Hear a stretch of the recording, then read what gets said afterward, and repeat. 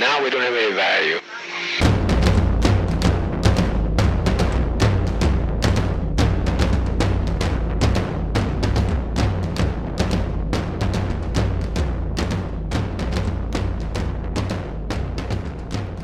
Hello everyone, and welcome to another episode of Death Sentence. It is I, Eden.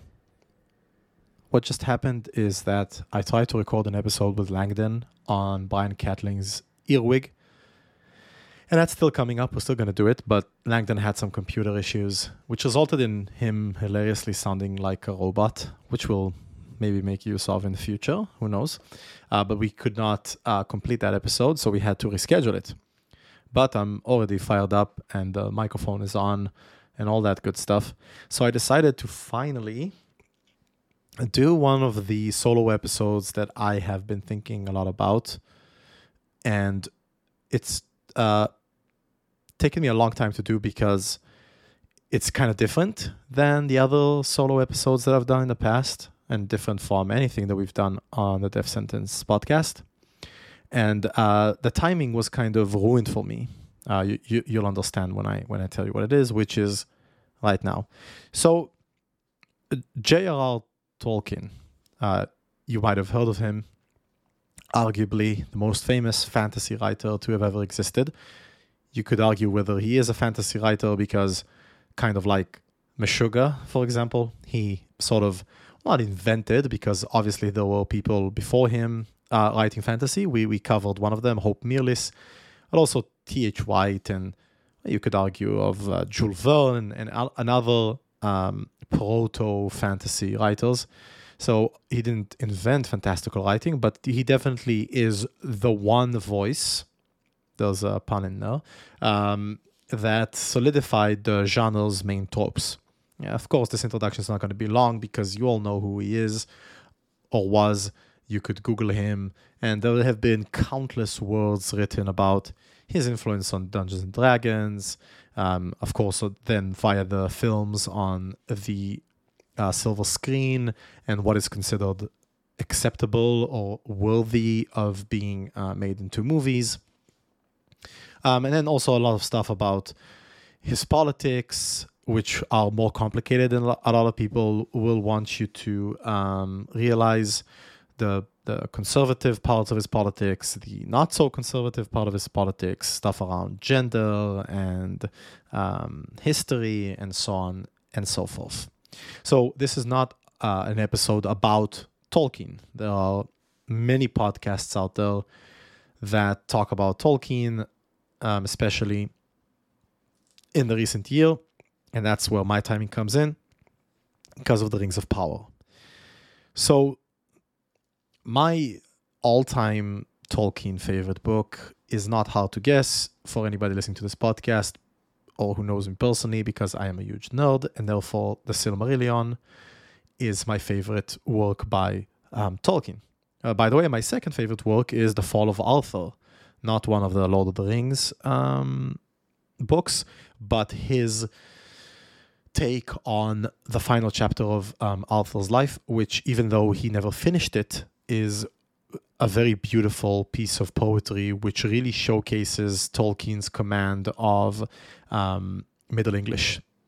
And then my third favorite work by him is his translation of The Green Knight, which I think is marvelous. And yes, then Lord of the Rings and The Hobbit and a lot of the really good stuff that he wrote. So The Silmarillion is my favorite work by him, and probably one of my favorite books of all time. I own multiple editions, including a first edition, which was purchased for me by a very good friend of mine from Heavy Blog, Noyan, and the 50 years edition, which I will be using today, albeit very economically. You'll see why in a second. And therefore, I was guardedly excited for the Rings of Power. Why excited, first of all? Because I believe that the Silmarillion has some truly fantastic stories, as good, if not better, than the Lord of the Rings. And I was excited to see a lot of them being brought to life. You could choose so many of them, right? The Flight of the Noldor, Numenor, the Battle of Southern Flame, of course, Gil-galad and his escapades, the Fall of Nagathond, Gondolin, of course, and so on. And initially, the the way that the show was pitched was that each episode would actually be a story set in the world of The Lord of the Rings, filling in the blanks of many of the events that were only hinted at during the movie as they are hinted at during the book. We'll get to that in a second. But instead, what we got is a serialized story focused on a specific event. And in my eyes, also, they chose a really weird time to focus on, right? It's not like around any of the major events. It's all a build-up, which is one of the things that really bothered me about the first season. As you might be able to tell, I did not enjoy it very much. And that goes back to the guardedly part of Guardedly Excited, right? Like, as all of us, I am tired of franchises, and I think that the automatic search for the next franchise after Game of Thrones and Marvel and stuff like that actively hurts a lot of stories that I would like to see adapted for the TV or the theater. Again, to stress, I think a Silmarillion adaptation could be great, but not if it stems from this desire to tell another epic tale and have like a multi-season show that will make the studio a bunch of money, right? And you could say that I'm naive and that will never happen, but I disagree. Amazon Studios, for example, has made some really good TV, like really good TV. They made Jason Segel's Dispatches from Elsewhere, which is, I think, a phenomenal piece of TV and storytelling, as well as the later seasons of The Expanse, which Amazon picked up. The Boys and many other shows. So it was not outside of the realm of possibility that The Rings of Power would be successful, but it was not.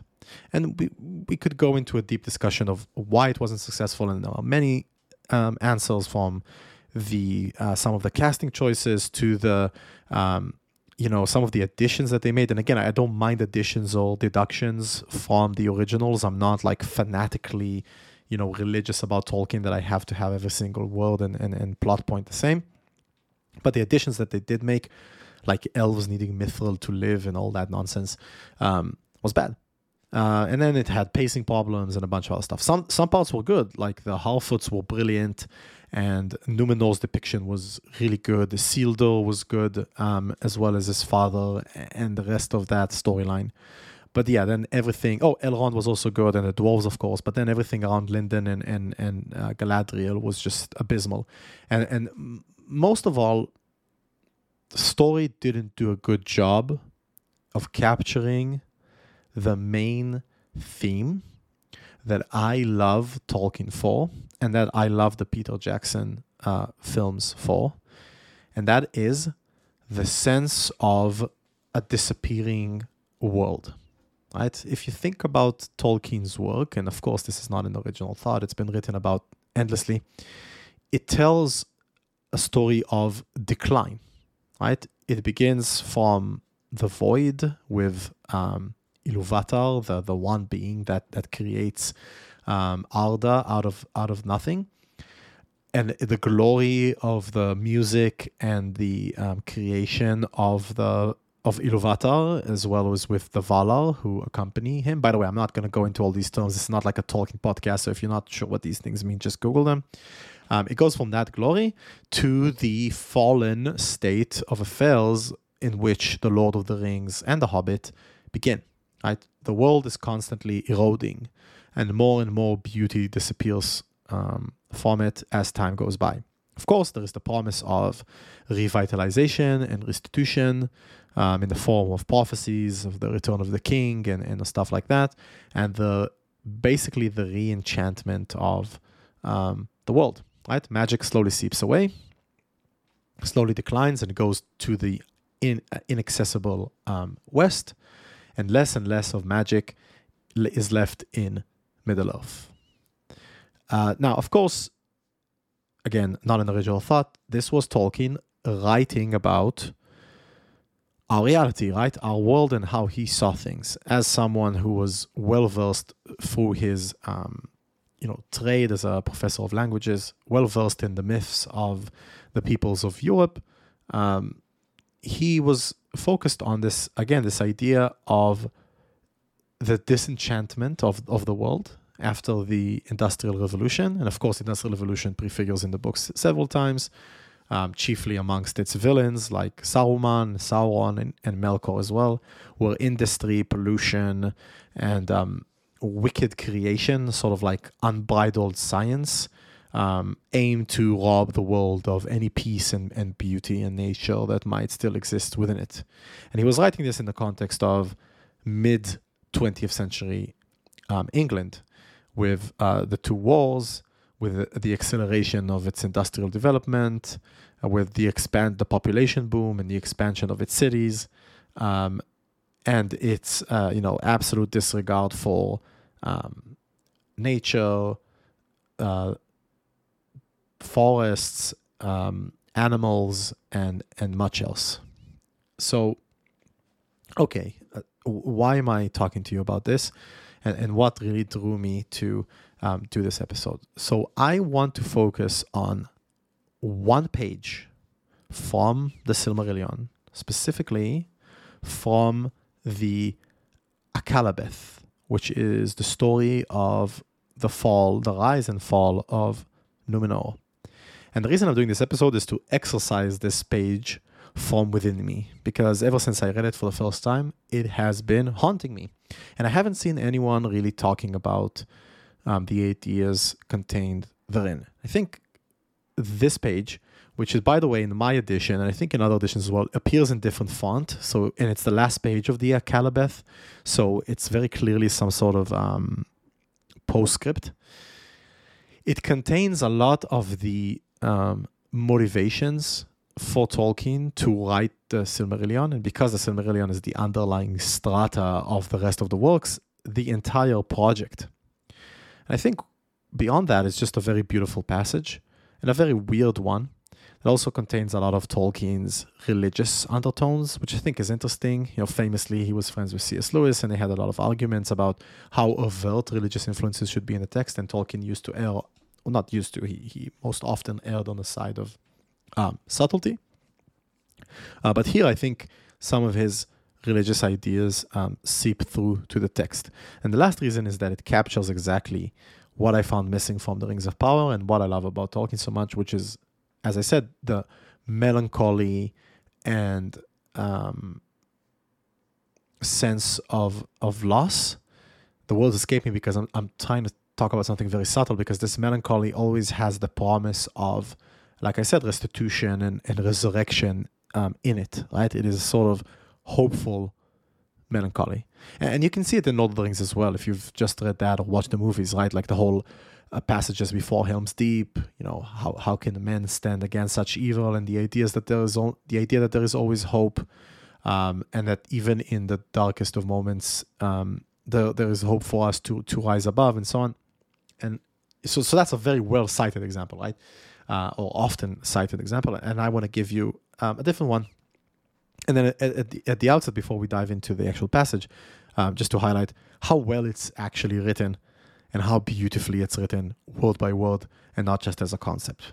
Okay, so what I'm going to do is this segment in the book is divided into 3 parts, 3 paragraphs, which very clearly each one of them contains one idea, of course on the same theme, but one idea of the theme. And I'm just going to read each passage in full. It's a few lines each, so if you don't like to hear me read, then you can maybe skip each one of them. And then we're going to discuss the ideas contained therein, because I think they are very interesting. Okay? Just to situate you, as I said, we are at the very end of the tale of Numenor that has drowned beneath the ocean. It is literally also called Atalante, so obviously Tolkien was referring to the story of Atlantis here. But of course, it drowns because they try to shackle Sauron instead of giving him up to the Valar, as they should have, and they pay for their temptation. And that is the last nail in the coffin of men as they were before the Third Age, where the Lord of the Rings opens. It's like the final decline, which leads to the starry state of affairs that we see in the beginning of Lord of the Rings. Okay, so that's where we're situated as far as the meta story goes. And let's get started. Among the exiles, that is the people who left Numenor before it drowned, Many believed that the summit of the Menel Tarma, the pillar of heaven, was not drowned forever, but rose again above the waves, a lonely island lost in the great waters. For it had been a hallowed place, and even in the days of Sauron, none had defiled it. And some there were of the seed of Earendil that afterward sought for it, because it was said among lore masters that the far-sighted men of old could see from the Menel Tarma a glimmer of the Deathless Lands. For even after the ruin, the hearts of the Dunedain were still set westwards, and though they knew indeed that the world was changed, they said, Avalon is vanished from the earth, and the land of Aman is taken away. And in the world of this present darkness they cannot be found. Yet once they were, and therefore they still are, in true being and in the whole shape of the world, as at first it was devised. So, a few ideas that we need to explore here from Tolkien's Legendarium. First of all, and the most important one is the Earendil.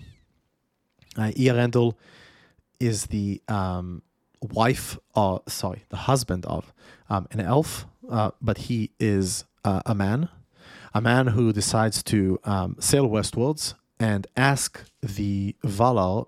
Wait, is he a man? You know, the Legendarium is so big that I'm like doubting myself because I don't know everything by heart. Yeah, half elf. Sorry. So this half elf refuses to accept the fact that the Valar have retreated, and if they are just gods as they claim they are, they will help the Middle-earth against the tyranny and the awfulness of the remnants of the evil that has taken root there. Right, the Valar have retreated, and they have left Middle-earth to their devices, and they have set this kind of like girdle around their land, Aman, the dying land. And no one may come and go except for the elves that are allowed to go back. Earendil will not accept this, and he decides to sail back to Valar and entreat the gods to break their silence and break their isolation, and help Middle-earth to, save it basically, right, against Morgoth, the evil Valar. Because of his entreaty, one of the most beautiful passages in the Silmarillion, the Valar have a change of heart and they go back and save Middle-earth for Morgoth, and they finally destroy him in the War of Wrath. Now, Earendil has been compared by many to Jesus Christ and Moses and other such biblical figures. And while I think that is definitely a valid comparison, half elf, half man, kind of like Christ was half God. Well, not half God. The Catholics, don't come after me, please. But, the Son of God and Son of Man. And this idea of an individual who, makes a plea before the gods and saves humanity by his actions and his empathy and so on. But I also think that Earendil, while not a self-insert, is the closest we get in the series to a character that Tolkien identified with. And I think this passage shows why. And specifically, the sentence, Avalon is vanished from the earth and the land of Aman is taken away, yet once they were and therefore they still are. This is a sentence capturing the entire impetus that Tolkien has for even writing these books. Right? Famously, Tolkien said that he set out to write the authoritative English mythology. If you think about the Greek mythology or the Roman mythology and even other European peoples have a more canonically hygienic or well-settled mythology than the English people do. And Tolkien set out from his knowledge, of course, because he was very well versed in all of these texts, to build a mythology. And that's why the Undying Lands are called Avalon and so on, because it is, again, of course, supposed to invoke Arthurian myth. But why did Tolkien want to create a mythology for the English? Why did he think it was a worthwhile project? exactly because of what he says here in this paragraph, that yet once they were and therefore they still are. This idea that the past is not something which is dead, is not a distant idea which can only be read about, but also something that can literally be experienced. And through this experience that comes to us through books and other stories and so on, we can recapture some of the things that were worthwhile about the past, right? And this is where the politics of Tolkien and their subtlety becomes relevant, because, you know, as a leftist or any leftist listening to this, that rubs us the wrong way, right? It sounds like a very, not even conservative, but reactionary sort of idea that we have to go back. But if you notice what Tolkien is saying and you take it into the context of the rest of what he wrote, he does not think that we can go back. And the fourth age that comes after the events in Lord of the Rings is not a return. And you can add that V if you want, right, for the Twitter meme for return. It's not the past come alive again, because the elves are gone and the gods are gone. They do not ungirdle Valinor. But through the reconnection to the past, through the reconnection to what was good and just and glorious about the past, a new system is born, right? And men inherit, Middle-earth, and they build a more just and stable and peaceful society.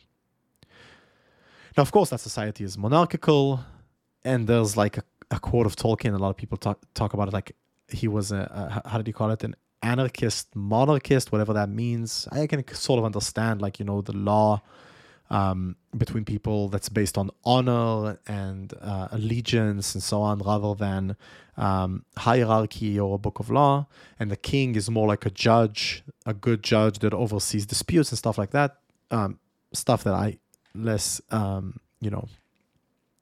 less sympathetic to. But this paragraph does a really good job of kind of like distilling this idea that the past is still accessible to us, and we still might learn a lot from it, which, going back to like the leftist critique, is true.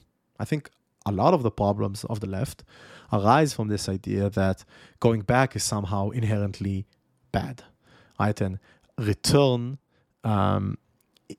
looking at the past is essentially wanting to return to it.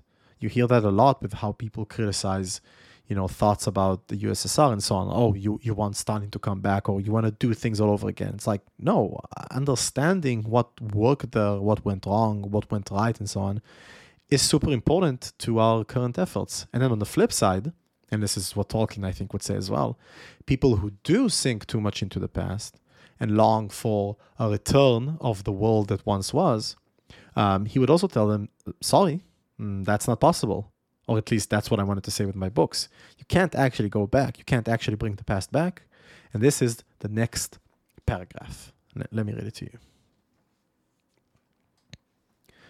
For the Dunedain held that even mortal men, if so blessed, might look upon other times than those of their body's life. And they longed ever to escape from the shadows of their exile, and to see in some fashion the light that dies not. For the sorrow of the thought of death had pursued them over the deeps of the sea. Thus it was that great mariners among them would still search the empty seas, hoping to come upon the Isle of Meneltarma, and there to see a vision of things that were. But they found it not. And those that sailed far came only to the new lands, and found them like to the old lands, and subject to death. And those that sailed furthest set but a girdle round the earth, and returned weary at last to the place of their beginning, and they said, all roads are now bent. Right? So the idea here is that as much as we long for a world where death does not exist, and here death is not meant to be understood just as physical death, and Tolkien talks about this many times in the books, but also a death of the spirit. A sadness so deep that you might as well be dead from it, like the sorrow that can overcome elves instead of their bodily demise. When we look for a place where this death does not exist, that is when we reach back towards an enchanted time, towards a magical time, and we try to go there. We try to literally return there as these mariners are trying to return. We find ourselves here on the round earth. Right? One of the weirdest parts about these segments is that he plays around with flat and round Earth. Like before the Valar completely retreated, the Earth was still flat and the roads were not bent, as we'll see in the last paragraph. But now the world is round. Of course, this is again a dig at science and this enchantment of the world, as Tolkien sees it, that science brings to the world. It's not that the world is not round. The world is round in this paragraph as well. The Valar made it round. But that the understanding of the world is round and the insistence on seeing it only as round holds some sort of clinical distance from reality. Now, he's not saying, the earth is actually flat. What he's saying is that we filled in all the gaps where it used to say terra incognita or here be dragons. And by the way, we filled them, and this, as you'll note, is a journey to the west that these people undergo. We filled them with colonialism, right? We filled them with the scientism that enables, the extractivist underpinnings of colonialism. I've spoken about this on the podcast many times, where you have to catalog all the trees in order to cut them down. You have to understand all the rocks in order to know where to mine and which hills to blow up and so on. So Tolkien is saying a lot of the same things. The pursuit after a time which no longer exists should be a metaphorical pursuit, an intellectual pursuit, a movement of the mind, of the imagination, and not an actual searching for societies and ways of life that have disappeared. Because if we do that, we'll actually wind up right where we started, right? Because we are still thinking about things through the rational, scientist, objective, clinical way of thought. Instead, what he's advocating for here is an acceptance of that sorrow, of death, of that sadness, and its reality that does not preclude necessarily imagination, exploration, and hope. Okay, and we're going to see that in the third paragraph, which I'll read to you now. Thus in after days, what by the voyages of ships, what by lore and starcraft, the kings of men knew that the world was indeed made round. And yet the Eldar were permitted still to depart and to come to the ancient west and to Avalon, if they would. Therefore, the lore masters of men said that a straight road, note, straight road is capitalized, must still be, for those that were permitted to find it.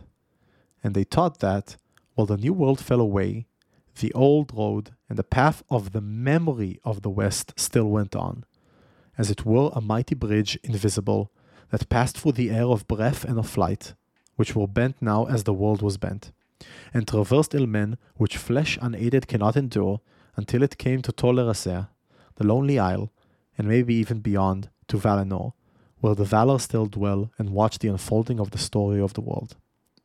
And tales and rumors arose along the shores of the sea concerning mariners and men forlorn upon the water who, by some fate or grace or favor of the Valar, had entered in upon the straight way, again capitalized, and seen the face of the world sink below them, and so had come to the lamplit quays of Avalon, or verily to the last beaches on the margin of Aman, and there had looked upon the white mountain, dreadful and beautiful, before they died.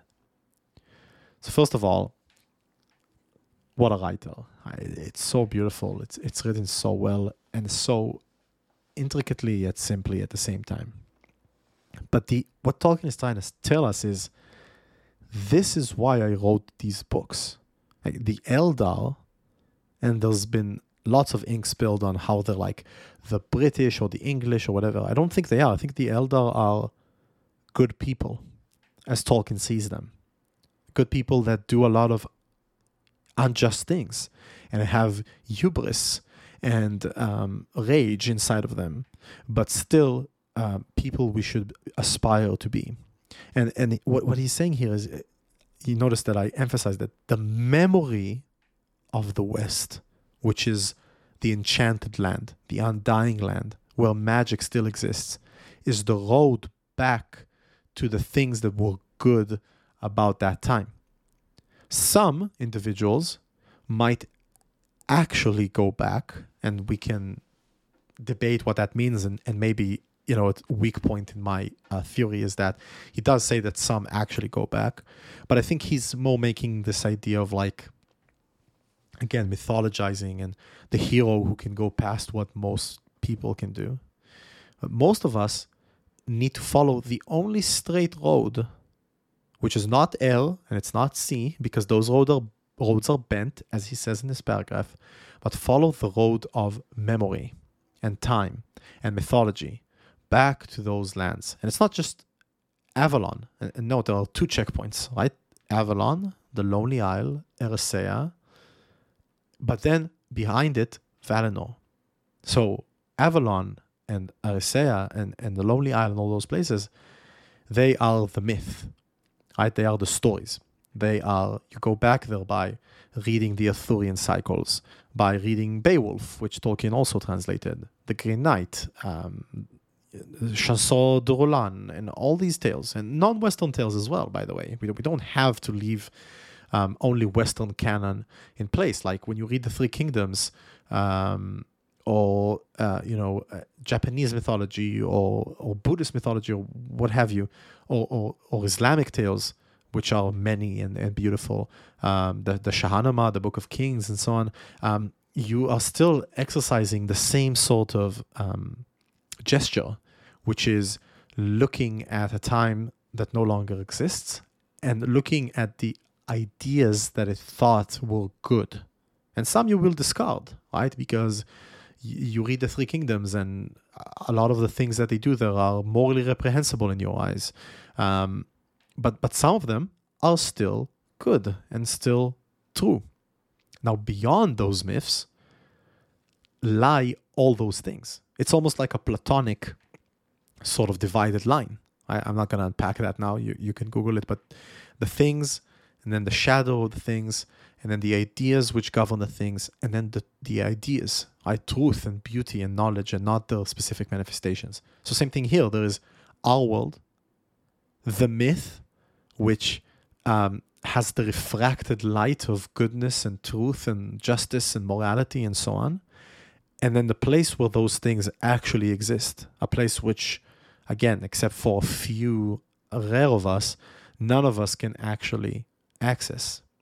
But think about who Tolkien is in this story, right? Because if myth is the Lonely Isle, it is Avalon, and the only way to go back there is through memory, then Tolkien is the shepherd. Tolkien is the navigator, right? Tolkien is the one who is holding the door open or helping you tread that first step. Tolkien is Eärendil. Eärendil became sort of this patron saint of navigators and sailed the skies with his jewel on his brow, becoming the evening star. That's how Tolkien sees himself, and that is the motivation for writing the books.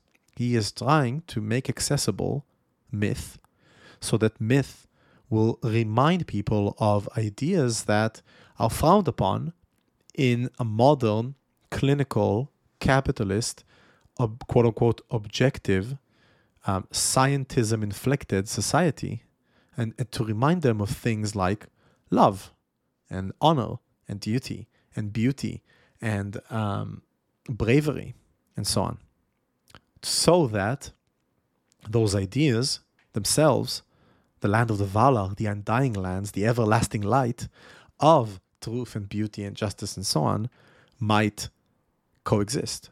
Not coexist, sorry, that's not what I meant to say. Re-exist, right?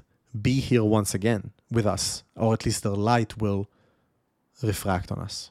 Of course, there are a million criticisms of this that have been discussed over and over again, like how naive it is and how problematic it is, and what sort of political structures might flourish inside of these ideas.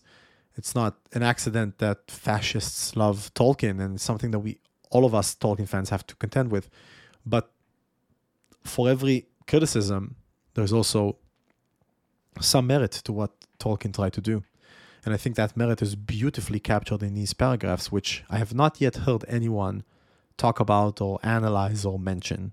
And if you know of someone like that, of an essay or a podcast, please send it my way. But I thought it was worthwhile to bring them to your attention, and maybe, enliven or create some sort of discourse around what these paragraphs mean and how they help us reinterpret Tolkien's work. I mentioned that I would also talk about Tolkien's religious ideas, but honestly, I feel like this episode is long enough and we could go on and on. But think about the religious connotation of the ideas which he brings forth here, and this the straight road, which is capitalized. And the reason I emphasize that is because it sounds like a virtue, right? It sounds like a tenant rather than just a place. It sounds like the straight and narrow road, right? It sounds like a Christian concept of virtue ethics, if you'd like. But I feel like I would need another episode on this, and also to do like a year's research to feel like I have the authority to talk about these things. So I'll leave it as an exercise to you to read this with a religious lens on. And that's it. I really do encourage more people to read the Silmarillion. It is not an easy read, especially the first few chapters that are written in very archaic English, on purpose, of course.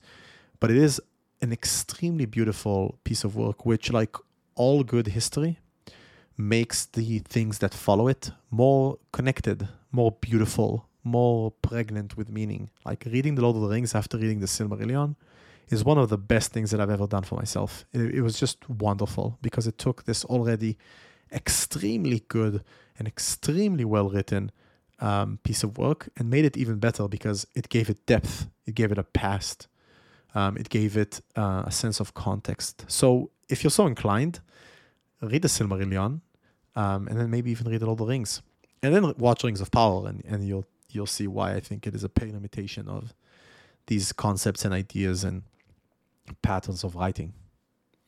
And that's it. I want to play you some music, of course. And I think I'll go with something from the new Wilderness album. Now, Wilderness, spell wilderness with a double V. Very clever, I know. It looks like a W. I don't know what black metal has with a V. I mean, I do know it stems from Latin and it looks cool and connects to like elements that the genre would like to highlight. But of course, that's not how you use the Roman V, which was just a U. Although I guess you could say that's a W, right? That's where it came from. In any case, these guys, well, it's one person, Wildir, that's his their stage name, I guess. I don't know what they identify as. There's also a guest spot from the vocalist of Ashes Remain, but Wildir plays guitar, bass, and then also hurdy-gurdy and nickel harpa and vocals and production and everything on this, I guess you'd call it a solo project. And is one of my favorite folk black metal groups and releases, this new one, of the past few years. The project released Path this year on the 10th of February, and it's just an achingly beautiful album that also speaks to a lot of the themes that we try to tackle here on this episode, right? Because if you think about it, folk music also conjures the past and conjures, the way things were and so on. I'm going to play the second track, Namir, which opens with some beautiful acoustic guitars, but then gets quite heavy down the line. And that's it. Please enjoy Wilderness's Namir, and I will see you next time. Bye-bye.